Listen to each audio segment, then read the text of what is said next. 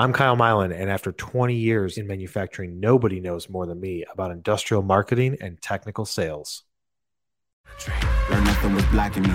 I was the problem, the only one stopping me. I didn't like it, I had to refocus. Now I'm devoted, I know where I'm going. Controlling emotions, I'm owning the moment. In order to get it, see, you gotta want it. Today is Monday, so you know what that means. On this episode, you've got questions, and I'm here to answer them. How many hashtags should I use on LinkedIn posts, and which ones should I use? Now, this is not something that has been asked before. So hashtags, you guys may see hashtags on LinkedIn on some posts. You may see them on my posts. Those hashtags are strategic. They're not just random. Here's the thing. When we talk to new prospects and really new customers, we're going through the kickoff, we start talking about, we got to use these hashtags. And they're like, well, how many you guys use them? That seems too many. We don't usually use that much. Here's the real answer to it. As far as quantity, I would say you should be in like the 10 to maybe 15 range. If it's applicable, don't just throw hashtags up there or throw hashtags up there. But first you got to figure out which hashtags to use to then determine how many should I use. Hashtags are meant to draw people into your content that are currently not following you or your company. You're not connected with them. They're not going to see your content any other way. People on LinkedIn are following hashtags. So it could be hashtag manufacturing. If they're following hashtag manufacturing, then posts from that hashtag will show up in their feed natively, not every other post, but natively throughout their feed. It depends on how many connections they have and how much people are promoting to them and whatnot. But that's a way to get in front of somebody that's currently not following you or your company. And so the way to figure it out is if you go into the search bar and type in hashtag manufacturing, so use the pound symbol for those of us that are old enough to understand what the pound symbol means, use the pound symbol and put in a word. When you search it, it should show up at the top. When you click on it, it'll tell you, or it should show you in the search, it'll tell you how many followers there are. Don't use hashtags that only have like 5 followers, unless you're trying to create like a whole movement and it's your brand name or a product name, and you're trying to get more and more awareness around it, and you're starting that movement, then definitely use that hashtag as one of your, let's say, 10. But looking at things like hashtag manufacturing, you can use aerospace, medical device, plastics, machining, metals, CNC, anything like that. But you need to first look to see what is the quantity of people that are following that hashtag, because you want to make sure if let's say you only want to use 7 or 10, you want to make sure that those 7 or 10 strategic hashtags are applicable to what it is that you do. Don't just pick things that have nothing to do with you because you're trying to get eyes on your post. Make sure that they are relevant and applicable to what it is that you're selling or marketing, and then put those in every single post. So when you look at those 7 or 10, you don't want to pick ones that are super low. You also want to pick ones that are not relevant and just throw it onto a spreadsheet. It doesn't have to be updated on a weekly basis. You can do it once every few months, once every quarter, or maybe twice a year even. Go through and see, these are the hashtags I want to use. It's got 256,000 followers, and I'm going to post there every day because I'm already posting to LinkedIn every day. I'm going to use this hashtag. It's the best likelihood to try and pull new people into your ecosystem of sales and marketing that you're not currently connected to. You can use the same strategy with groups. You can post into groups and do the same thing. People are part of groups. You're part of that same group. You're not connected with them. They don't know you. They're not following your company, and you do your post into that group to try and bring awareness around your either personal brand or company brand. But it's the same thing. And you want to do it on every single post. Use the same 7 to 10 hashtags, 15 if you have to, and then do it also on your personal posts. You can just have that stuff saved in a Word document with the hashtag symbol, line it up in a list, copy and paste it, and there you go. So that's what I would say as my answer. I'm getting started with producing content for LinkedIn. What kind of content should go on my company LinkedIn profile versus my personal one? You work at a company and you're just starting to post on LinkedIn, then the way that I've always said to do it and the way that worked best when I did the same thing was you want to post to the company page, and then from there, go to your LinkedIn profile, share that post, add the hashtags to it, and post it there. So that way people can see you're sharing a post from your company page. Ask people, hey, follow my company below, put the little down symbol, the down hand emoji to it, and say, hey, follow my company. We're posting every day. We're posting good content, whatever, and do it that way. That's the best way that it is, because you can invite people to follow your company page. 100 people can be open invitations at a time through your personal profile. So you have to be connected with somebody, then you can invite people to follow your company page. If you send out 100 invitations and 10 people accept it or reject it, then you have 10 invitations left out. So it's just a running total of 100 at any time. And you can go through and withdraw them, but that's the only way to invite people to the company page. So the better way to do it is build out your LinkedIn personal profile, create content on your company page, share it to your LinkedIn personal profile, and just ask people to follow it, and do that every single day. That's the best way to do it in my experience. How often should I update my industrial website?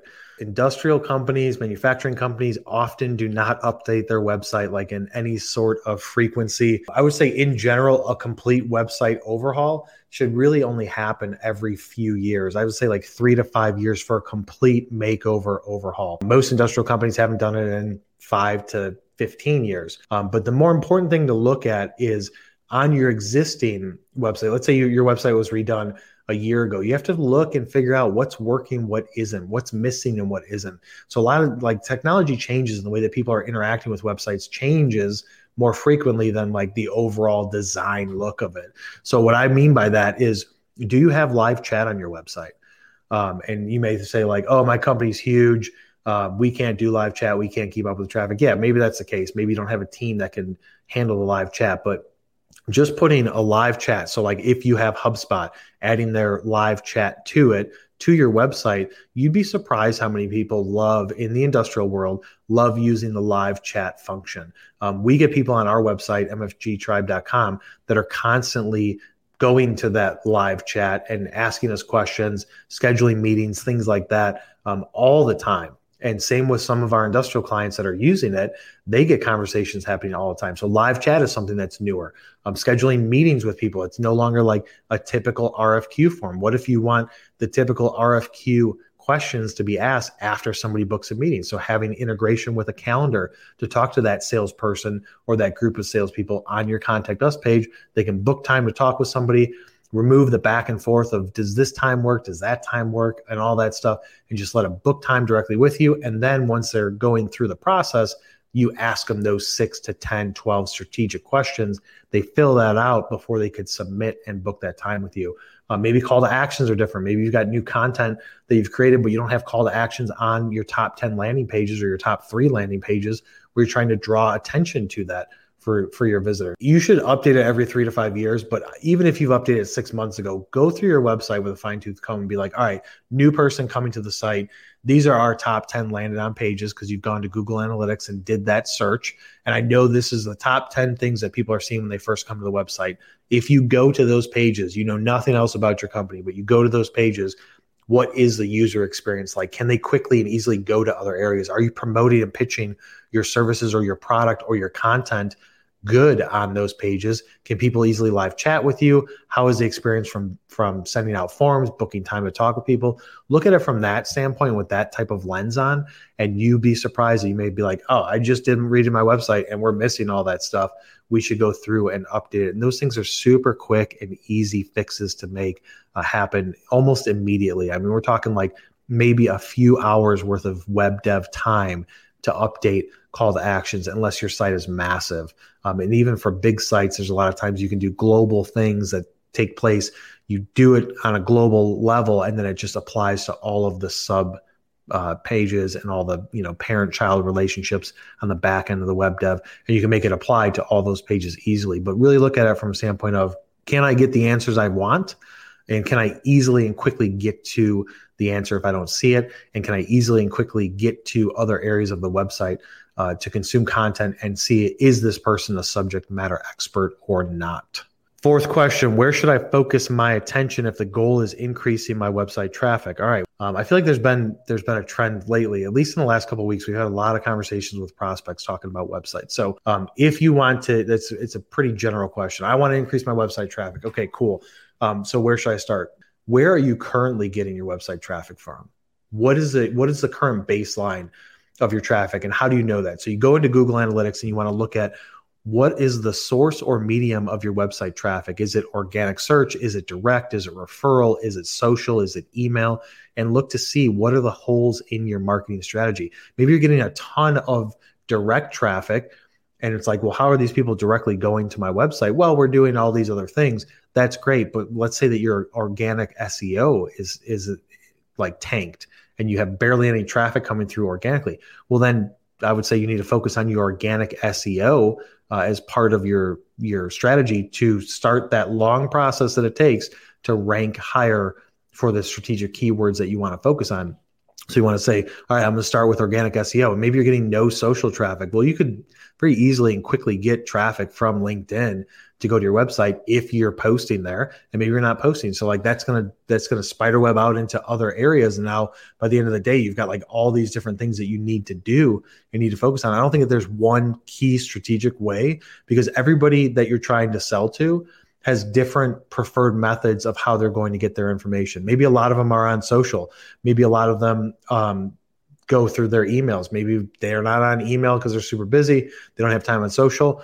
And then they want to be talked to on the phone. Like there's all the different methods of marketing and sales to reach out to people to get them to engage with you. You have to think about that. And since everybody's different, you can say like half the people are going to be they'll be receptive to this thing based on the data and all that stuff. But I would say first look at your source medium of your traffic. Where's it coming from? Because Google Analytics will just nice and neatly organize that for you. Now, there are some caveats. A lot of traffic from LinkedIn doesn't show up as social traffic. It shows up as direct, especially if you're using paid advertising campaigns.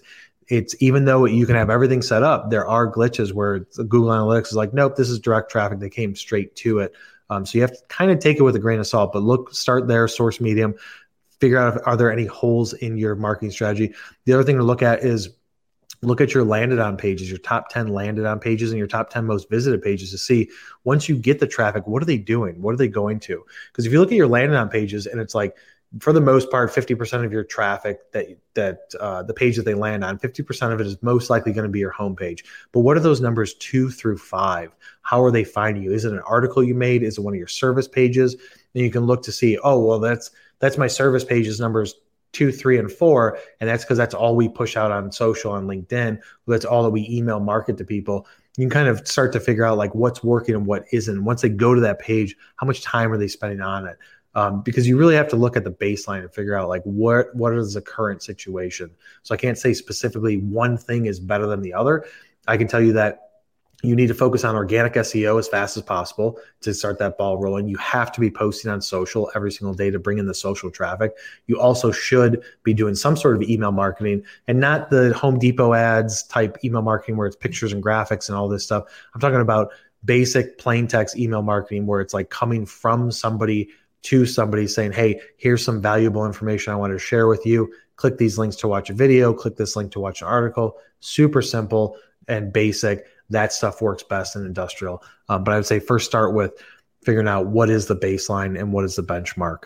So guys, as always, I'm here Mondays and Wednesdays, noon Central Standard Time. I appreciate the comments. I appreciate the engagement. If you haven't already, go over to the YouTube channel where we have over 250 videos and growing every single week with new content. And if you're not yet, follow me on Instagram because we're going to be doing some behind the scenes content every single week once we get into the new office, which will be this week. And we'll give you guys a tour of things and show you how we do things in the back end. And hopefully you can learn some more things there. So if you have learned anything from today's show, whether you're listening to this on the podcast, watching this on the replay, please share it with one person that you know, and we will see you on the next one. Well, that's it for this episode. If you got value out of it, please subscribe to this podcast and share it with one person you know. And if you can, leave me a review because it really helps me out. If you want to check out my other content, go over to YouTube. I've got a channel over there, as well as find me on LinkedIn, Instagram, and Facebook under my name, Kyle Milan. I will see you on the next one.